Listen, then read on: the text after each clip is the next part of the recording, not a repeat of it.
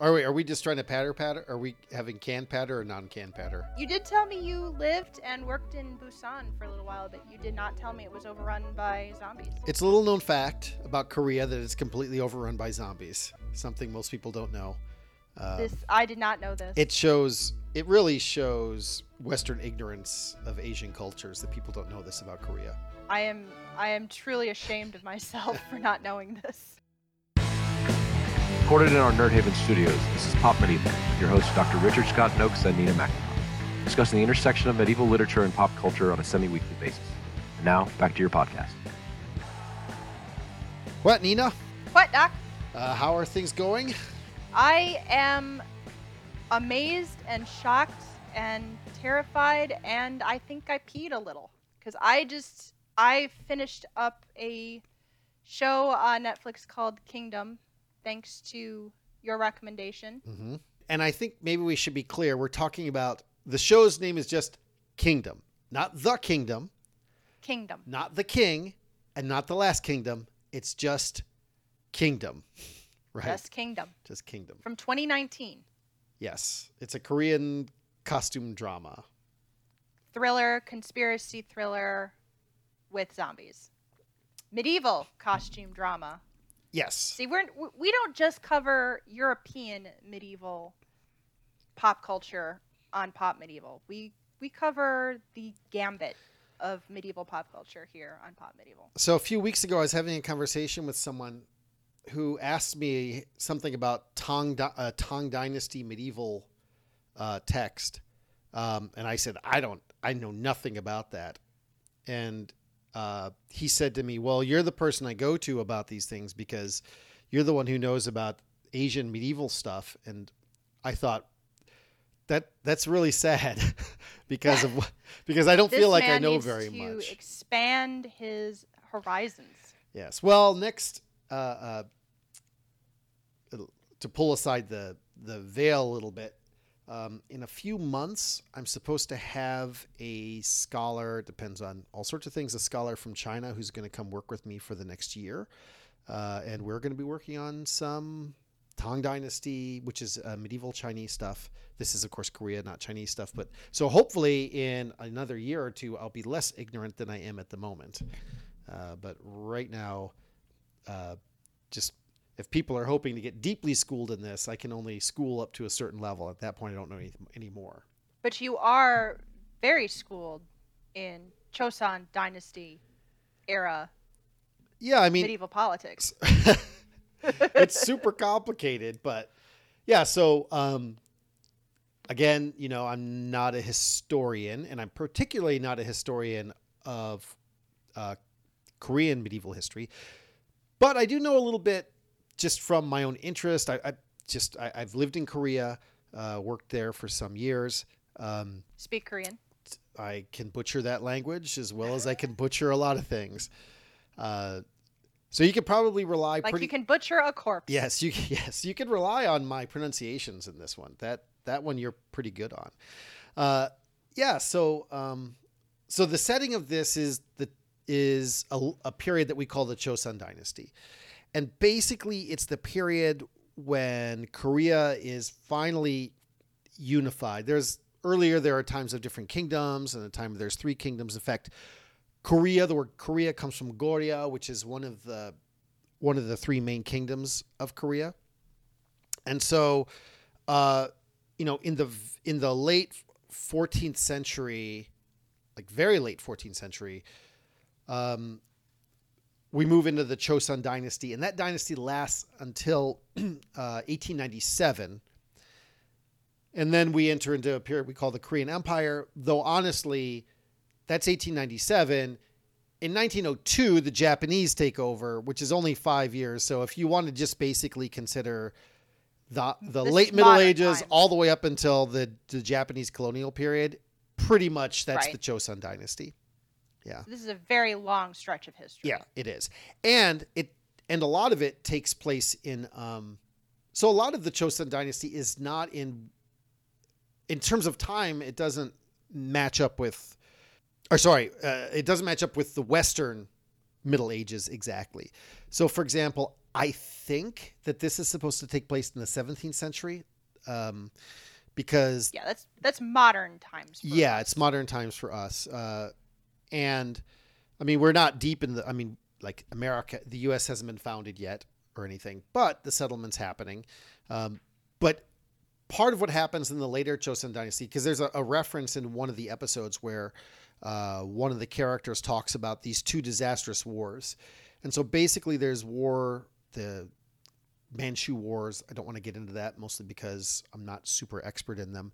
But after that time is when Korea really becomes what we later call the Hermit Kingdom. And so this is during that time. So, but aside from the fact that it matches up in time with the modern era in the West, if you're watching this, it clearly is the social structures, the weaponry, everything is exactly how we think of the Middle Ages. This is, I would definitely call this medieval Korea, in the same way that, like, the modern period, we can mark certain dates, but like the changes even in Europe don't all happen at the same time. Right. And so I would assume the costumes would match up too. yes. Yeah, that's right. So the Joseon Dynasty runs from the late 14th century all the way up almost to the 20th century, really close to the 20th century. And this takes place somewhere in the 17th century, kind of in the middle of that, I think.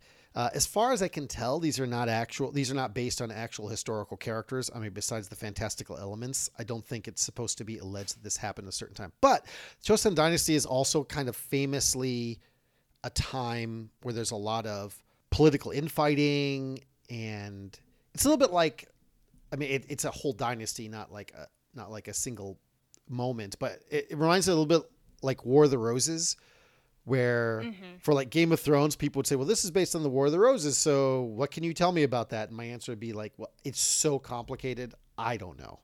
Like, I don't know how you would match it up. And so a lot of the Joseon Dynasty stuff is this family is fighting with this family, right, and this family is claiming this right to the throne. Yeah, there's a lot going on, and that's kind of evident from the very first episode, that there's a lot of conspiracy going on, because this, right from the first 10 minutes of the first episode, you know that you're in for not just another costume drama, not just another zombie show or zombie movie, but you're going to have to figure out what's going on and who's going to backstab whom, right from the get-go. Okay, so Nina, do you want to talk about the spoiler policy, which I don't know if this is going to be a permanent one, but for this episode, while we're testing this out? Mm-hmm. So we're going to try our best not to spoil too much. We do have to, for the sake of this episode, for the sake of this podcast episode, we're going to have to talk about the first episode of Kingdom. We are not going to spoil the ending, but we're going to have to get into something, because this is not your typical zombie fare, and this is not your typical costume drama, and this is not your typical thriller. Have I said typical enough? But it's impossible to talk about this show without really getting into it. We just can't. And we were discussing this show beforehand, before we started recording. We are going to have to spoil some of this. But before we do that, we're going to probably split this episode into two parts. So we are going to do a mostly spoiler-free episode for this episode. Does that make any sense? Yeah, this episode will be mostly spoiler-free. We're just going to give enough information. I think what we will spoil is stuff that you find out in the first 5 minutes of the first episode, more or less. Yes. There's a couple things which come out, but they're not super shocking. Right. And then we're going to do a shorter bonus episode where we really get into it, where we do pull all the spoilers and really just spoil that last episode. Right. And the rest of the show, because we have to. If we're going to discuss theme and we're going to discuss expectation, we're going to have to spoil the rest of the show. Right. So, if you are interested in Kingdom but you haven't seen it, or even if you have seen it, you can feel free to listen to this episode and everything that we talked about in this episode should only enhance your understanding and enjoyment of it. Yes. And then come back and listen to our bonus spoiler episode afterward. Or if you've already heard it, then listen to this, and then you can listen to the bonus spoiler episode, and then you can get into all those details. And that way you don't have to cut it off in the middle of the episode. We'll have a kind of a separate episode for that. So, Yes. So don't go away. If you're afraid of being spoiled, you're not going to be spoiled in this one. There we go. All right. So I guess we should talk about the first episode. We should really break that down and Okay. give a general overview of what happens. So it starts off that the king of this dynasty, he has not been seen in 10 days. He's been very, very sick, reportedly with smallpox.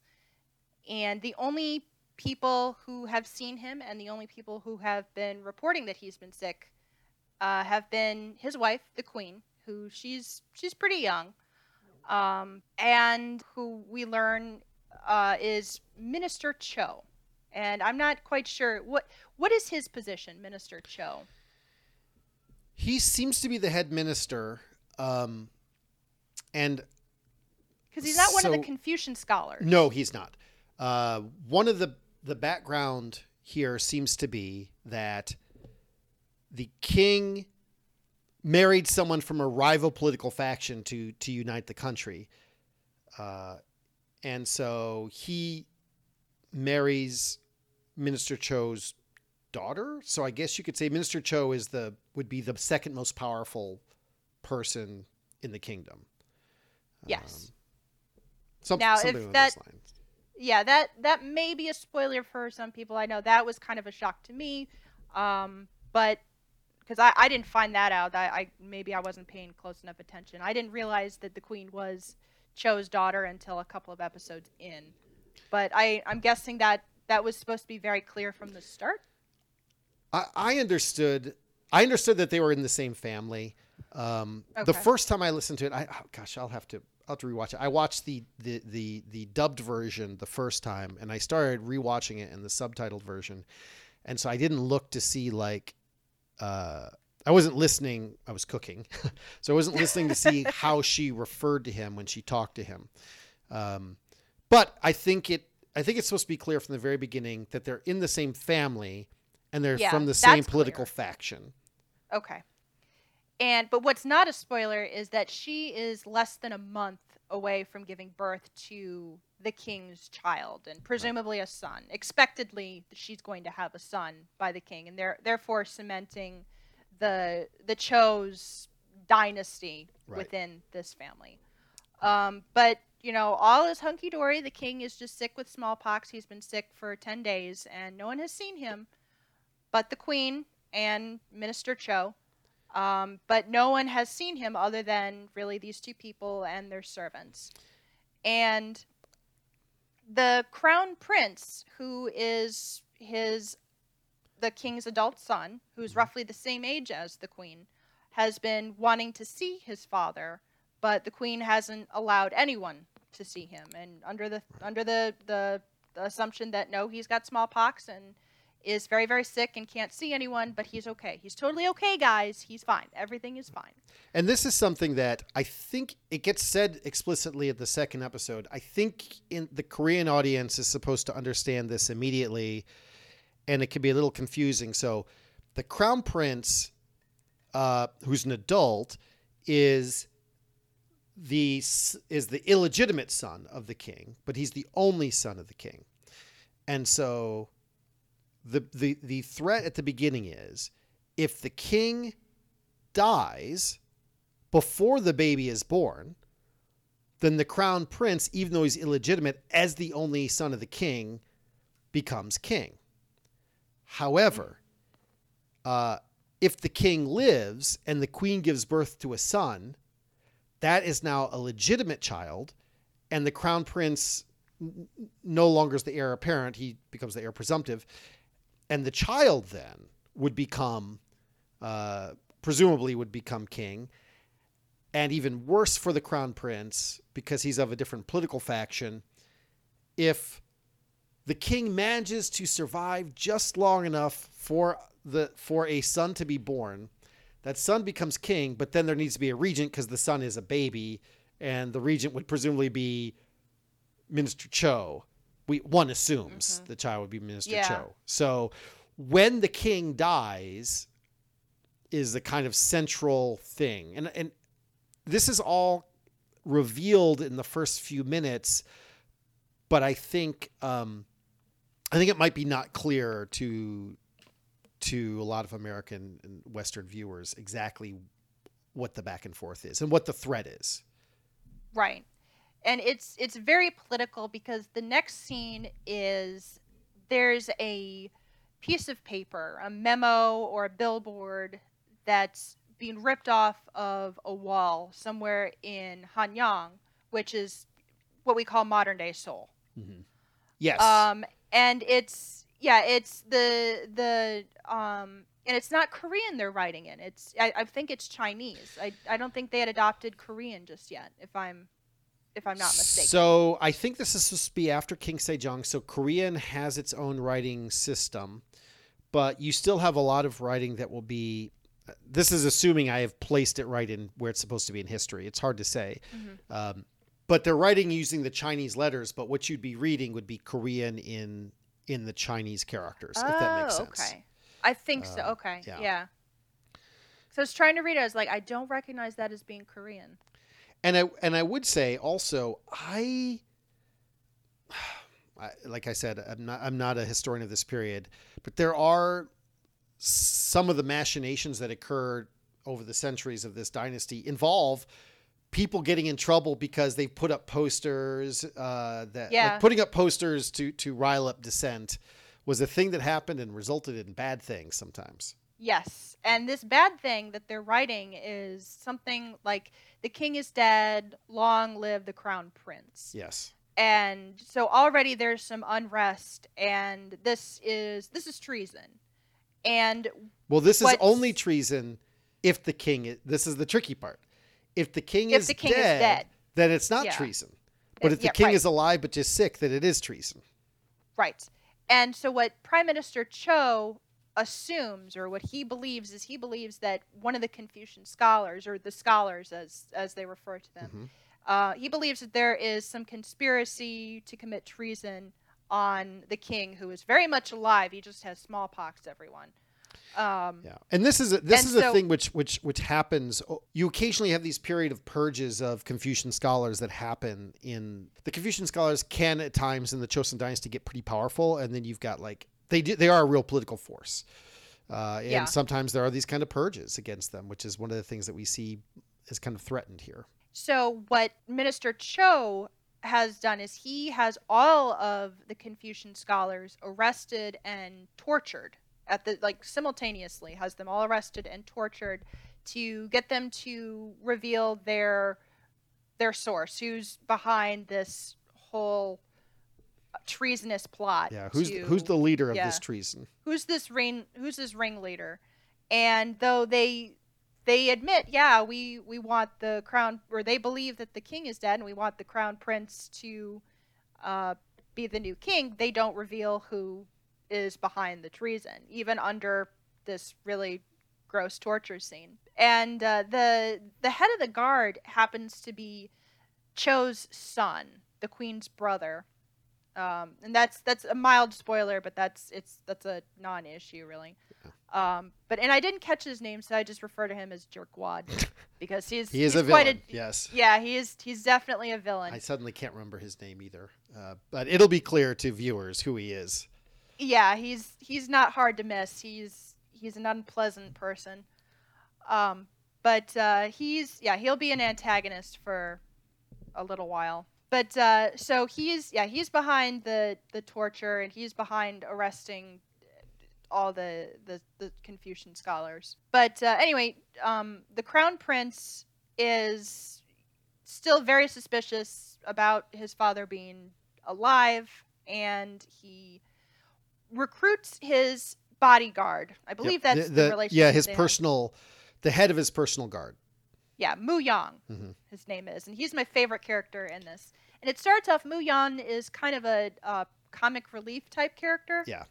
But then that kind of fades throughout the series. He's more. It's like I think around the third episode when he starts to realize that the monsters, as they refer, they don't say zombies Right. in either the dub or I assume they don't say it in the subbed version of the show. I don't think I remember. They just refer to them as they just say monsters. But and as I mentioned, the Korean word for zombie is jombi. So so even if they did, it wouldn't be that shocking. Right. But his comic relief character kind of fades away, and he starts to be more serious and take on a more serious role throughout the series. But no, he's still my favorite character.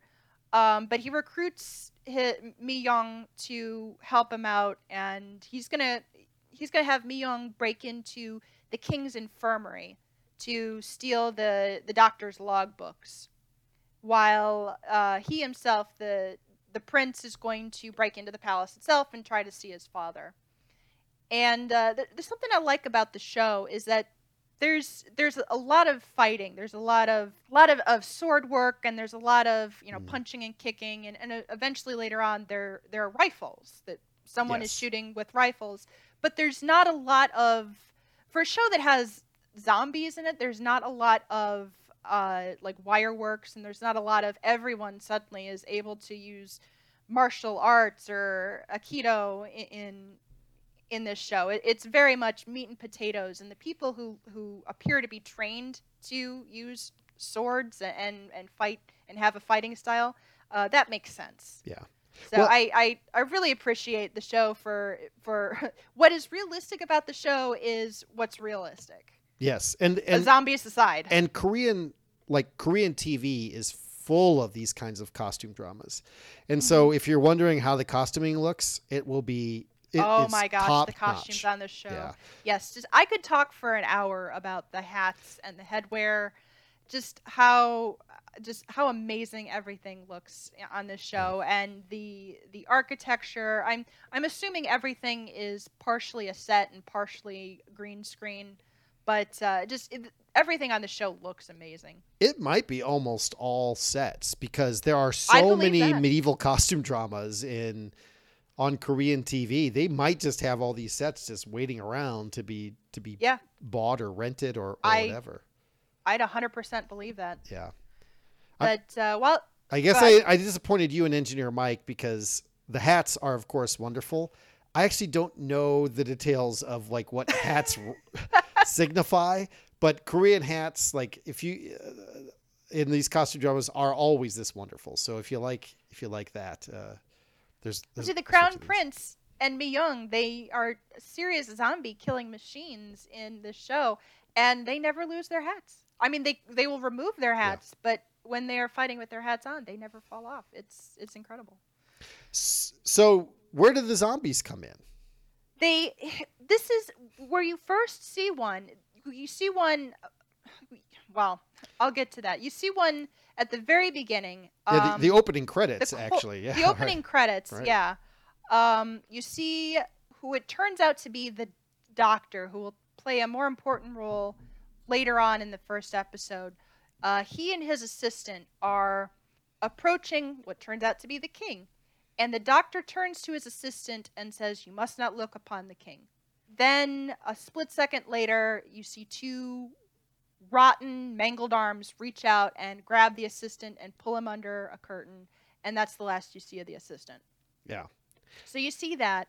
And then you see when the Crown Prince, whose name is Chang, he sneaks into the palace very successfully, and he has to hide from the guards. And as he's hiding, he sees the shadow of what looks like his father, but the shadow is monstrous. It's slumped and it's snarling, and it nearly attacks him. So we know we've got two scenes now where it's very evident that his father is really no longer alive. We know as the audience that his father is not human anymore. He is a zombie. But this is a thing which they don't like. They don't know. They don't know. They don't know what a zombie is, right? This is not a thing. Which leads to a kind of weird, like throughout the season, I found myself wondering, like what was the long term like I understood if we could just get him going for another month, if we could just keep him semi alive, arguably alive for another month, although we'll talk more about details of that later, I suppose, in the bonus episode. I'm not sure like what the plan was then, if they even understood what they were asking for when they had him zombified. It seems to me maybe they didn't understand what they were asking for. They just thought they were temporarily prolonging his life or something. Yeah. Again, we'll have to save that discussion for the spoiler. Yeah. But so it is not a spoiler to say that once you zombify one person, things don't go well. that is true, and that's the case in all zombie Yes. movies and television shows. It tends to be contagious, zombie viruses. Yes, it does. So he gets caught, and guard Jerkwad catches him and escorts him out. Right. And Being the crown prince, they can't really do much more than Right. than escort him out. And meanwhile, while he has been sneaking around the palace, Mi-young has sneaked into the royal infirmary, and he looks through the logbooks, and he finds out that the doctor from the very beginning that I just told you about, he hadn't updated the logbooks since the king's condition worsened. And so there's this gap in time. Right. And they find that very, very suspicious. And around the same time, Minister Cho decides, well, he's going to... He thinks that the crown prince... I believe this is how it happened. My memory is starting to slip. He believes the crown prince is actually behind the treason that is going around with the Confucian scholars, and he wants to have the crown prince arrested. Right. But before he can arrest the crown prince, Mi-young and the crown prince, they sneak out. They change their clothing to another set of beautiful purple robes and another incredible hat.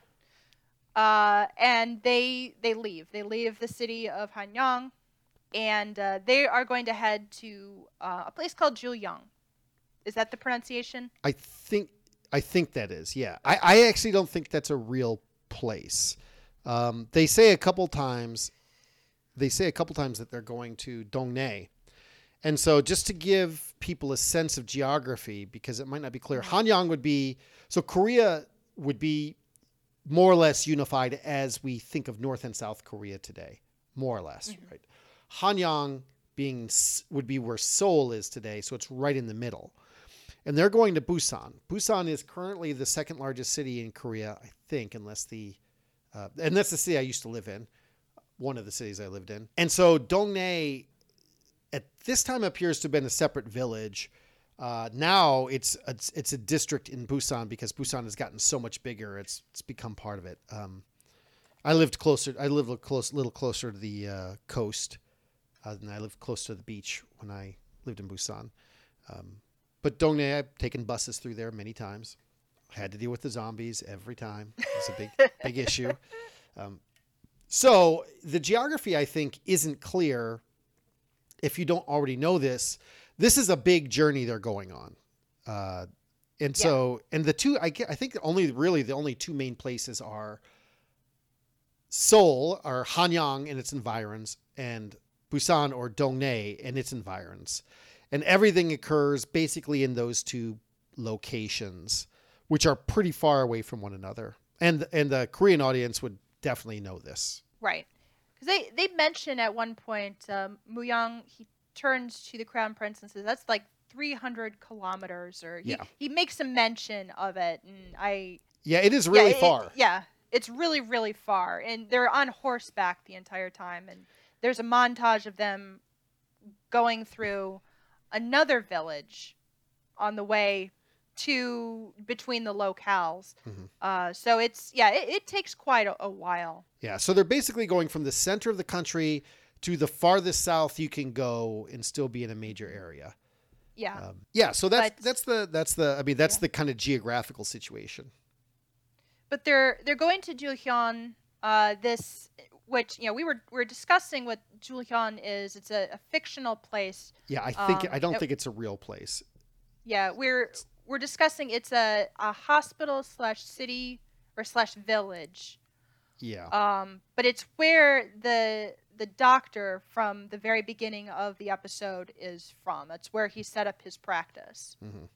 And they're trying to find him because they want answers about the king. Right. And is how he alive or is he dead? Is he alive is he alive or is he dead, and how did his condition deteriorate so quickly? What's going on with him? Right. Yeah. And what's interesting about this is it's kind of, in that way, ends up being, I know it sounds like, by the way, we're spoiling this. We are not. This is the setup. This is all exposition and setup. Yeah. Normally in this kind of story, what you would have is did they kill the king? Did they poison the king? But in this case, that the rival faction definitely did not want the king dead. Right. So it's all about, are they faking that the king's still alive? Right. And now he knows there's some kind of monster in there, but he doesn't associate it with being the king. Yeah. His father. And another not spoiler is the king a zombie? We know as the audience that the king is clearly a zombie. The opening credits are, even before we get anything, the opening credits are a montage of the king becoming a zombie. Yeah. So it is. They're beautiful opening credits. I like to skip Netflix opening credits, and don't skip this one. At least for the first episode, do not skip the opening credits. They're beautiful. Actually, I wouldn't either. I wouldn't skip it later because some of the details of that, of the zombification process become plot points later on. And so yeah, good point. Just to watch it, just so you're kind of aware of what they're talking about. Knowing that won't change how you understand it. You still know you're watching someone become a zombie through some weird combination of acupuncture and I think pearls and flowers and all sorts of stuff going on. Again, not a spoiler. It's right in the opening credits. Yes. We've spoiled the first 20 seconds for you there. Okay, so Juhyun, I'm butchering this. My Korean is much worse than yours. I don't even know. You might not be butchering it because I don't think it's a real. I don't think that's a real place. You can just say the hospital. Okay, the hospital. Yeah. Where the doctor and his assistant are from. As this is all going on, in Juhyun, there's this nurse, Nurse Sobi. She is there with her other nurses, and she is treating sick and starving and injured people. And this goes back to what you were saying about war and famine. We get the sense that there has been a really bad war. Yes. And or a famine. Usually famine follows a war. Right.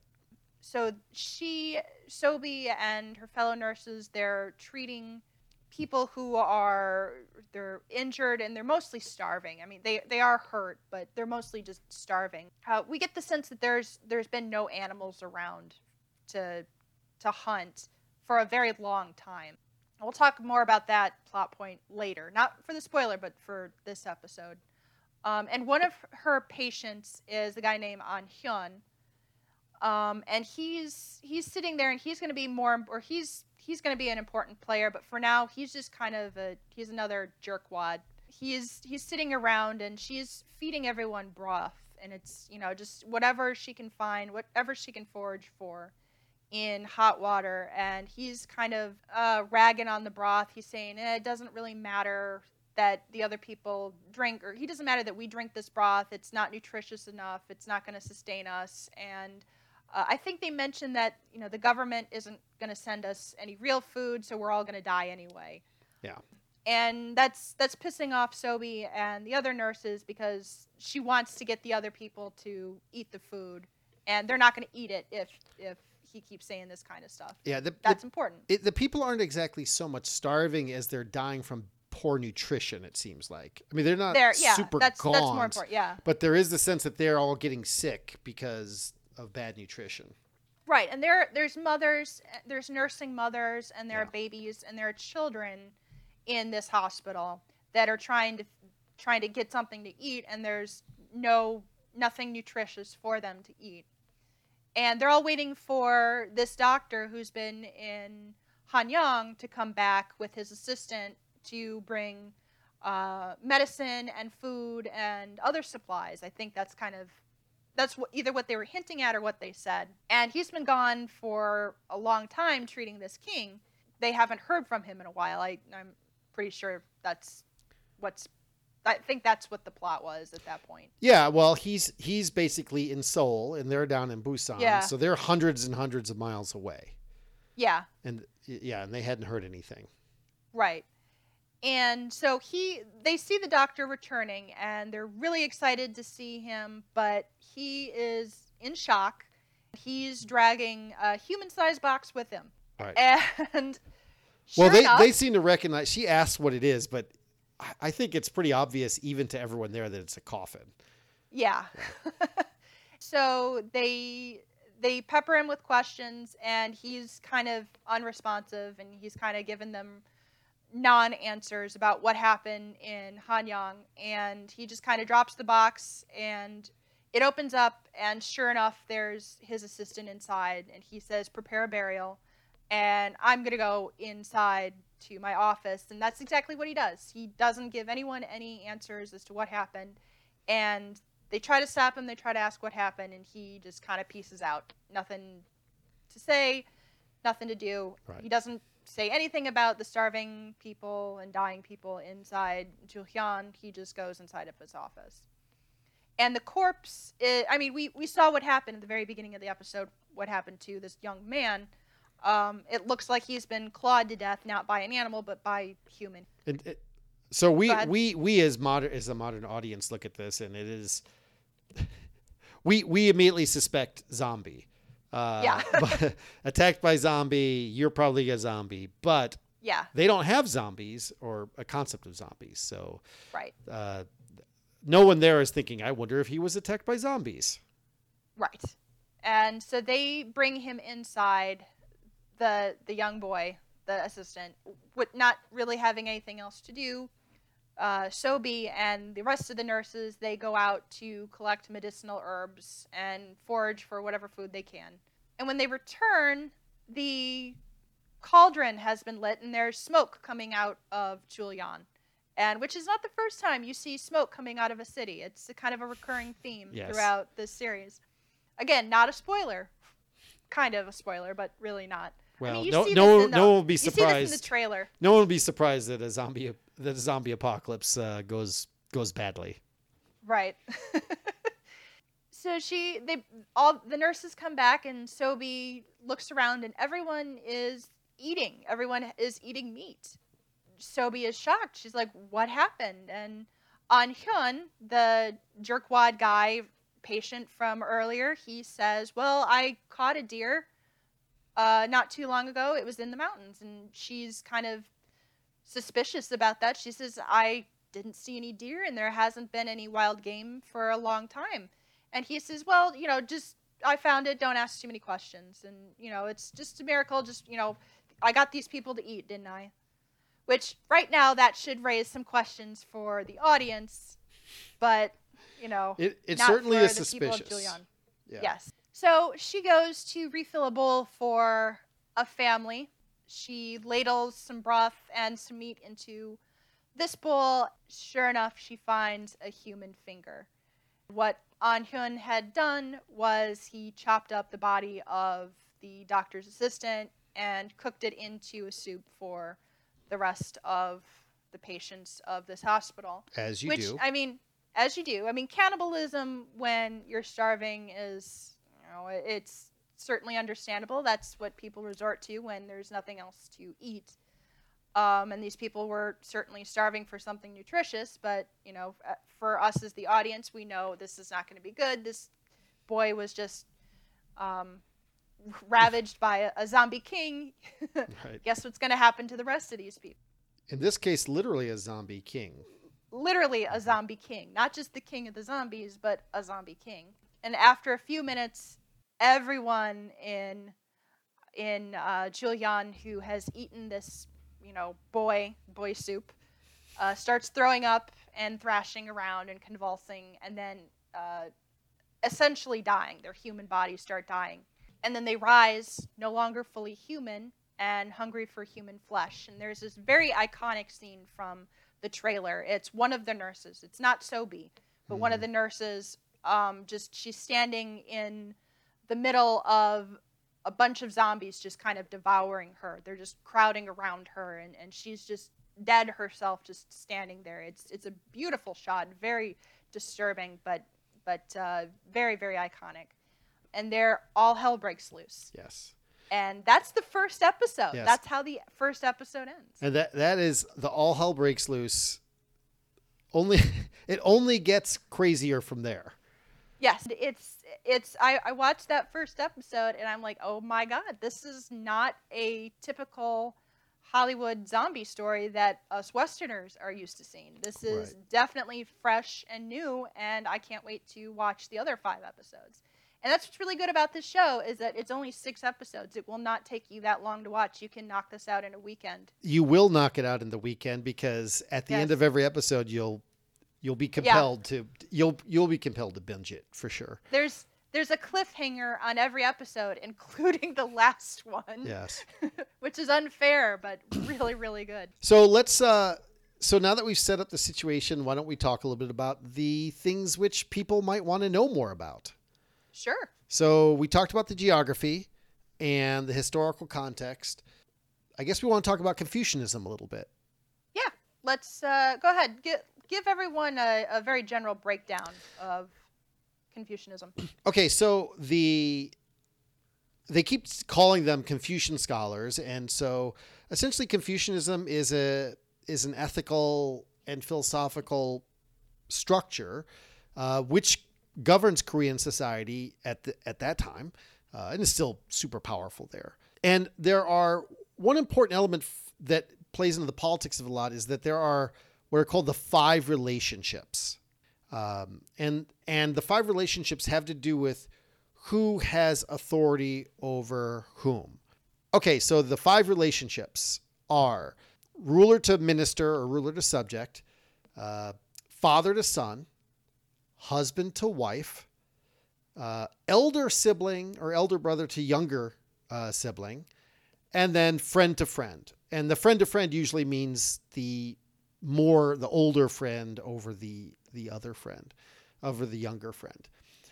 And these relationships, aside from the political side of it, these relationships are really troublesome for everyone, because when the king becomes a zombie, aside from just the science fiction side of it, their society legitimately doesn't know how to handle that. So if the king is sort of alive but not really alive, do I owe him? What is my relationship to him? What do I owe him? And is both as his subject, both as his son, in the case of one character, there's a point in time early on where, the crown prince is chastised by his, I guess, stepmother for not showing him enough filial piety, even though he seems to be her age or maybe older than her. But he is supposed to be under her authority because of that relationship. And so throughout this show, you see, because it's not just someone has died and thus everything has been restructured, but instead someone's in this in-between phase, everyone's having to negotiate this. And so you see relationships between people which really get complicated. So, for example, the crown prince and the head of his personal guard. You see their relationship. The crown prince clearly has authority over him, but there are points in which he's trying to become friendlier with him, and he makes what he thinks are jokes. But because he doesn't really understand what it's like to live, to have someone have that much authority over you, the things that he's saying are more frightening. They're more threats. Yeah, they're more threats. And he doesn't mean them that way. But he kind of has to learn to do that. And this is part of a long Korean tradition of really interrogating the Confucian 5 relationships. So in the show notes, you'll find, I actually have a video where I talk about a Korean folktale called The Tale of Honkil Tong, which is kind of like a Robin Hood story. A really, really, really famous work of medieval literature and its relationship to the show Kingdom. And we're not going to talk about it here today because I really explore it there, but you can find that in the show notes. But the Tale of Hong Kil Tong also is kind of about the limits of these Confucian relationships. And whenever they do this, typically, and I don't, of course, don't know what's going to happen in the second season of the show, but typically they don't end up saying these Confucian relationships are stupid or we don't like this social structure. There's nothing like that. It's rather dealing with what happens when things interrupt that, interrupt the normal flow of those relationships. And so the king not being alive and not being dead, and then a whole bunch of characters not being alive and not being dead. Schrodinger's king. Yes, right. As more and more zombies occur, mean that people don't really understand how to negotiate the normal social relations. So in a contemporary zombie movie for us, someone becomes a zombie, boom, shoot him in the head. Like, it's that simple. Yeah. A, they don't know what zombies are, but B, that isn't how you would treat someone. It reminds me of the first season of The Walking Dead, I think, where there's a character who just can't seem to shoot his wife, who's now a zombie. And that's really part of their relationship. And a lot of the subtext of this has to do with questioning, well, what would happen with our relationships if this happened? Because the just shoot him in the head, aside from the fact that there aren't that many rifles in this world, is less of an option. Right. Yeah. And it's interesting you bring up Confucianism because that's actually one of the themes I wanted to talk to you about with this show is that this series, at least this season, really exemplifies Confucianism and at least three of the tenets or the three tenets of Confucianism in terms of humaneness, being altruism and goodness toward humanity, and how that's really exemplified in the Crown Prince and Sobi as well. The Crown Prince, how unlike the governor, which is not a character we mentioned just yet, but he crops up in later episodes, how compared to the governor, the Crown Prince he's trying not to be like the other royals. How he believes that just because of his status as someone who grew up in as like this pampered prince, and even though he was illegitimate, he doesn't want to be someone who abandons people. He doesn't want to be someone who treats the peasants as disrespectfully. Whereas, other characters who have status and social acclaim, they don't think of the peasants of the other towns as being anything.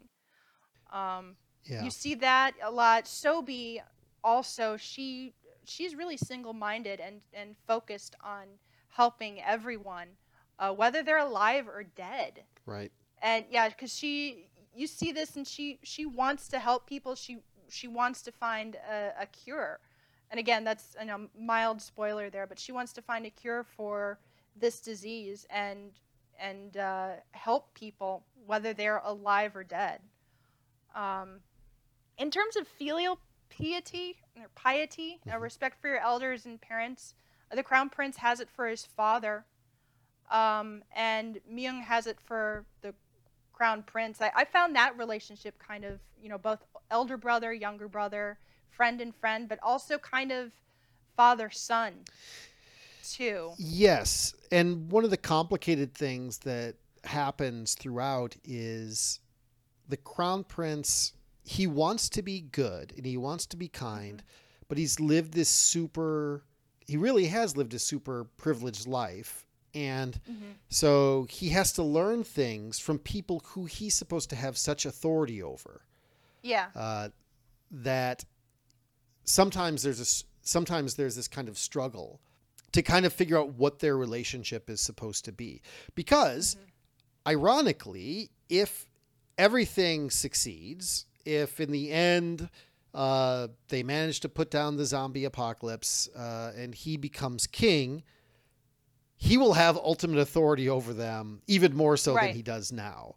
These same people who have a lot to teach him at the moment about humaneness, for example. There's another character that you meet later on who I won't reveal who they are, but one of the main characters meets a mentor, or Yes. one of their mentors, and that relationship is very parent and child, Hmm. and it's almost touching. It is touching. It's Yeah. very touching, and the amount of respect that falls into that relationship. I was impressed with how the show handled that. Even though it comes in later in the show, Hmm. I found that to be well developed. Well, and I think too, like, so there are, like with most Korean shows, there's two kinds of villains. There's serious villains and comic villains. Uh, Leaving aside the comic villains, the serious villains, even though they're being villainous, they're doing it. They're lawful evil. To put it to Hmm. put it in a nerd culture way, they are doing Yeah. it in a way where they also have their own people who they have to be loyal to, and they have to do the things that they're supposed to do. So, for example, I don't know. It certainly messes up the social structure, but from a benevolent from a filial piety point of view, I don't know if my husband or father died and then I made him into a zombie, but they don't think of it as a zombie. Like I'm kind of bringing him back to life. Is that disrespectful, or is it a kind of ultimate filial piety where I'm bringing him, I'm bringing him Ask my back from the dead? ex-husband. Yes, right. So I mean, the comic villains are just comically villainous, right? But the Yeah. serious villains, they have the same web of relationships that they have to negotiate, and they're negotiating it for evil, but they are negotiating those same relationships. Yeah. And then with ritual, and I found this fascinating too, because when we're dealing with the undead in this show, and with burial practices, and how ritual being a third tenet of Confucianism, their respect for the dead and their burial practices, even with the undead running around, how they take burial practices very, very seriously. And you see that with the one woman who absolutely refuses, or at least puts up a very big fuss about not wanting her son to be desecrated, not her son's corpse to be desecrated, have his head removed or his body burned, when she finds out that that's what they're doing with the undead. Yeah. Because there's a scene later on in the season where, after the undead rise, they decide, no, they're going to have to go around and remove heads, because that's what you do with zombies, or they're going to have to burn the corpses, and that is Right. not something you do with Yeah. with bodies in this society, and it's custom to bury them, because that's showing respect for the dead. And this woman Yeah. this woman and her son, they're part of a very prestigious family with some social status and acclaim, and she comes forward and says, no, how dare you? And the crown prince says, no, I'm sorry, this is what we have to do to stem this outbreak. And she Well, does not like that. this ends up resolving in complicated ways. Yeah, and we won't spoil that now. But Yeah. and then just all these tenets, humaneness and filial piety and ritual. Anyone who subverts those or who goes against those tenets, they tend to wind up dead, or they're considered by deadish. the or deadish, yeah, Right. or undead, or they're considered by the show to be a villain. And I Yeah. thought, because those that Confucianism being so important to the show and to that culture, I thought that was a very important theme to pick out.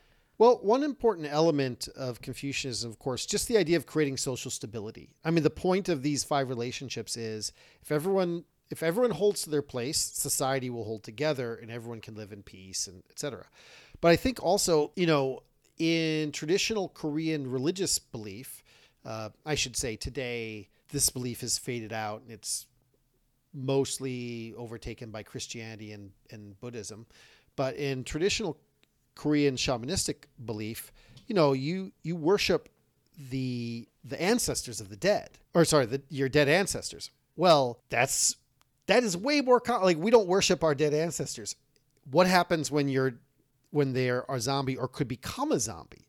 what happens if you don't know if this person is going to rise as a zombie or not, and they're dead? Desecrating them, you continue your relationship with them. And we used to have, I think in the West, we used to have a little bit more of a sense of that. So for example, if you look in old churches, you'll see that the cemetery is right there.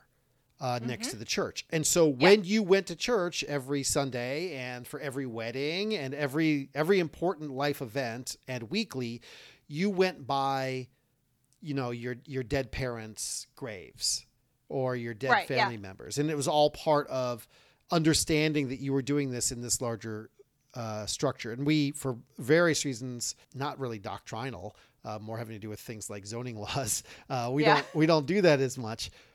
But in Korea, where having the body lie in the home, even today when most people live in apartments, it's still often the case.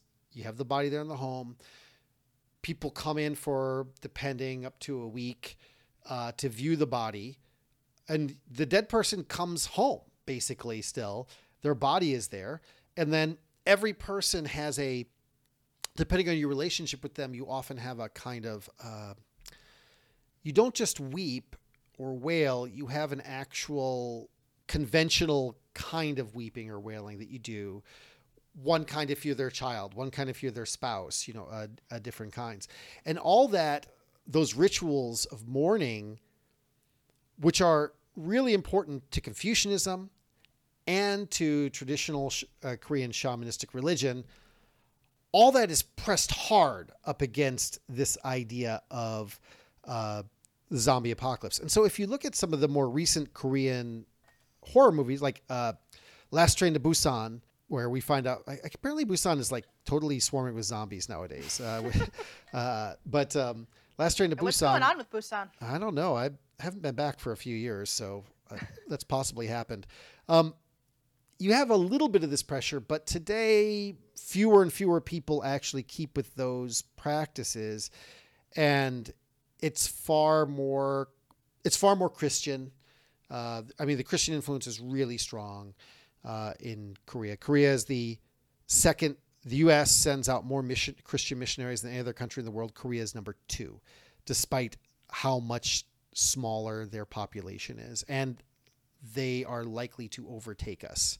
For Christianity, Like it's less of a problem, even with Christian sects that were protecting the body as the image of God is important, is nowhere near like you're not going to worship them after they're dead, right? In fact, it's forbidden to worship the dead in Christianity, whereas here it's a requirement. So it becomes a really big.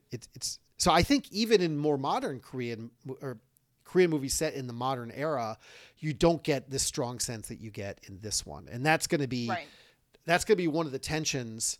I'm making hand motions now so everyone can see it on the podcast. Clasping his hands together. Yes, that's going to be one of the tensions that constantly pull on all the characters. And so they'll do things which we might think, well, why are you being so stupid in doing that thing? Well, if you lived in 17th century Korea, you would be far more sympathetic to their behaviors, I think, than we might be otherwise. Yeah. And I guess the last theme I wanted to talk about was the theme of big surprise cannibalism. Yeah. And that's literal cannibalism and figurative cannibalism. Yeah. And it's, people who eat the undead to become the undead.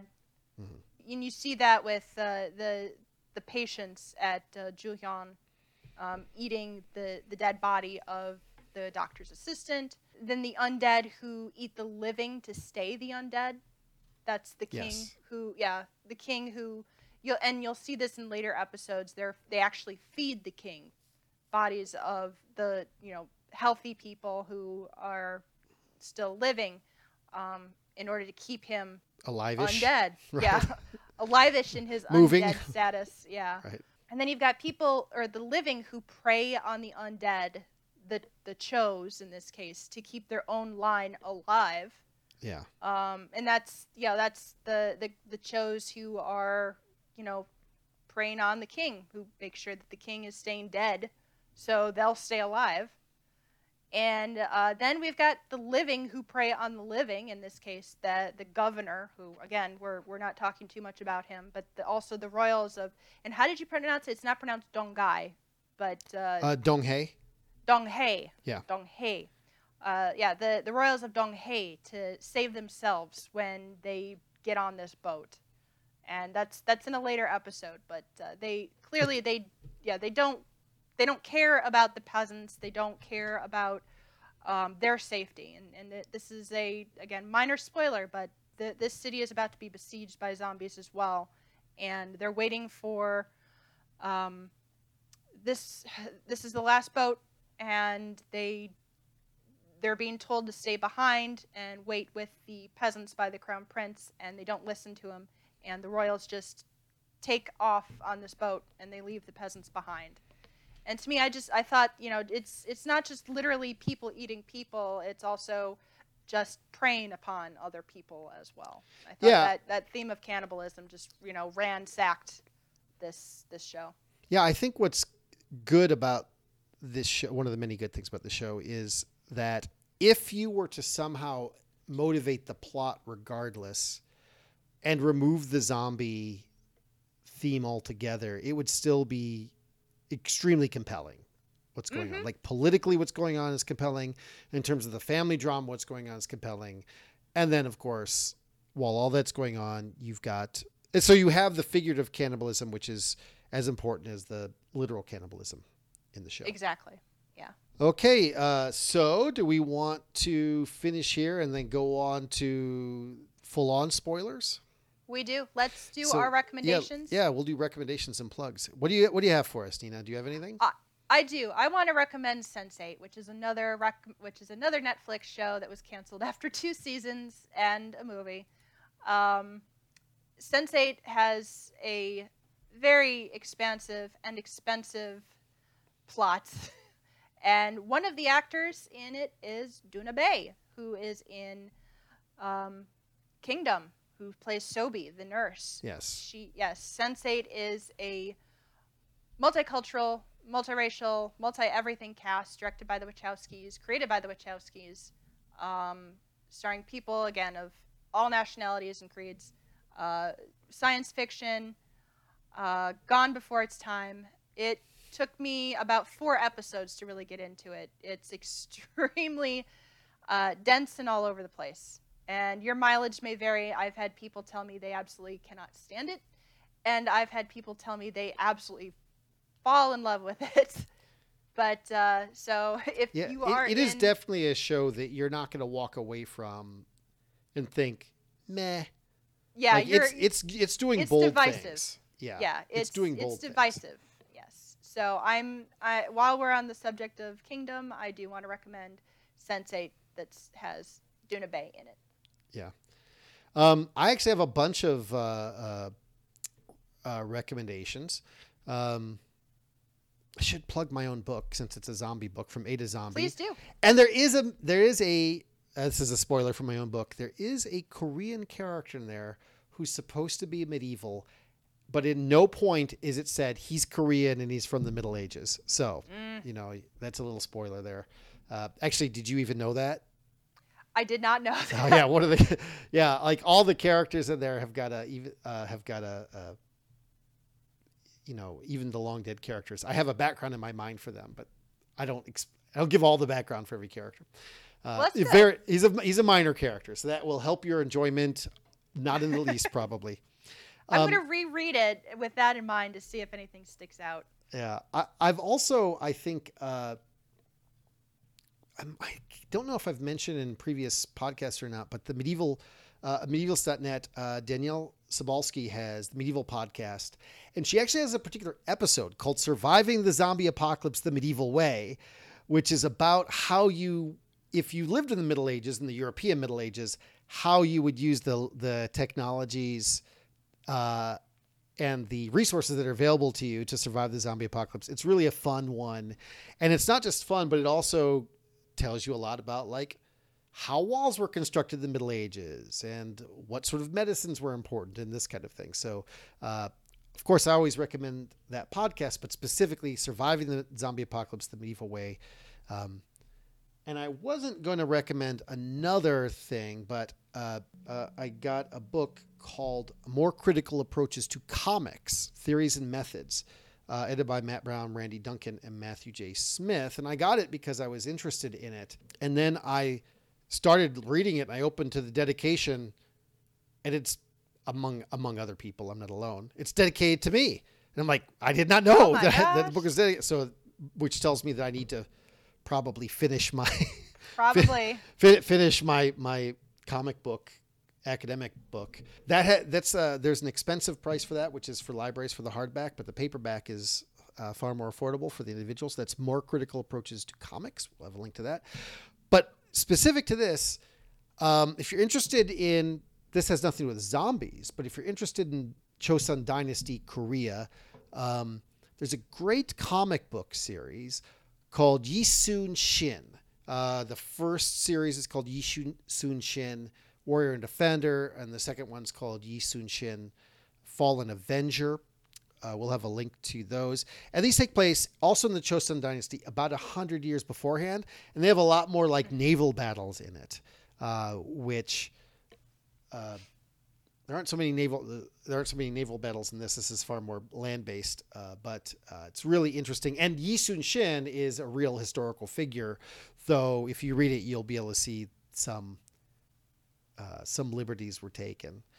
But if you want some more pop culture having to do with medieval Korea, try the Yisun Shin comic book series. No zombies, though. No zombies. Unless maybe he'll have a third series where suddenly zombies show up, but if so, I haven't seen those. We should probably mention that Pop Medieval is now available on iTunes and Spotify and wherever podcasts are now available as well. Yes. And in addition to now having our show notes pages finally available at profawesome.com/popmedieval. Yes. All right. Okay, so do we want to move on to end this and go on to the super spoiler-rama episode? We do. Let's go ahead and do that. Okay. Well, so that's the end of this episode. So, West through Hall, Nina. West through Hall, Doc. Pop Medieval was recorded in our Nerd Haven studio. Your hosts are Dr. Richard Scott Noakes and Nina McNamara. Our audio engineer is Engineer Mike. Original music provided by Dr. John Ginner. For more information, visit our website at profawesome.com/popmedieval. That's PROFAWESOME.com/popmedieval. Thank you for listening.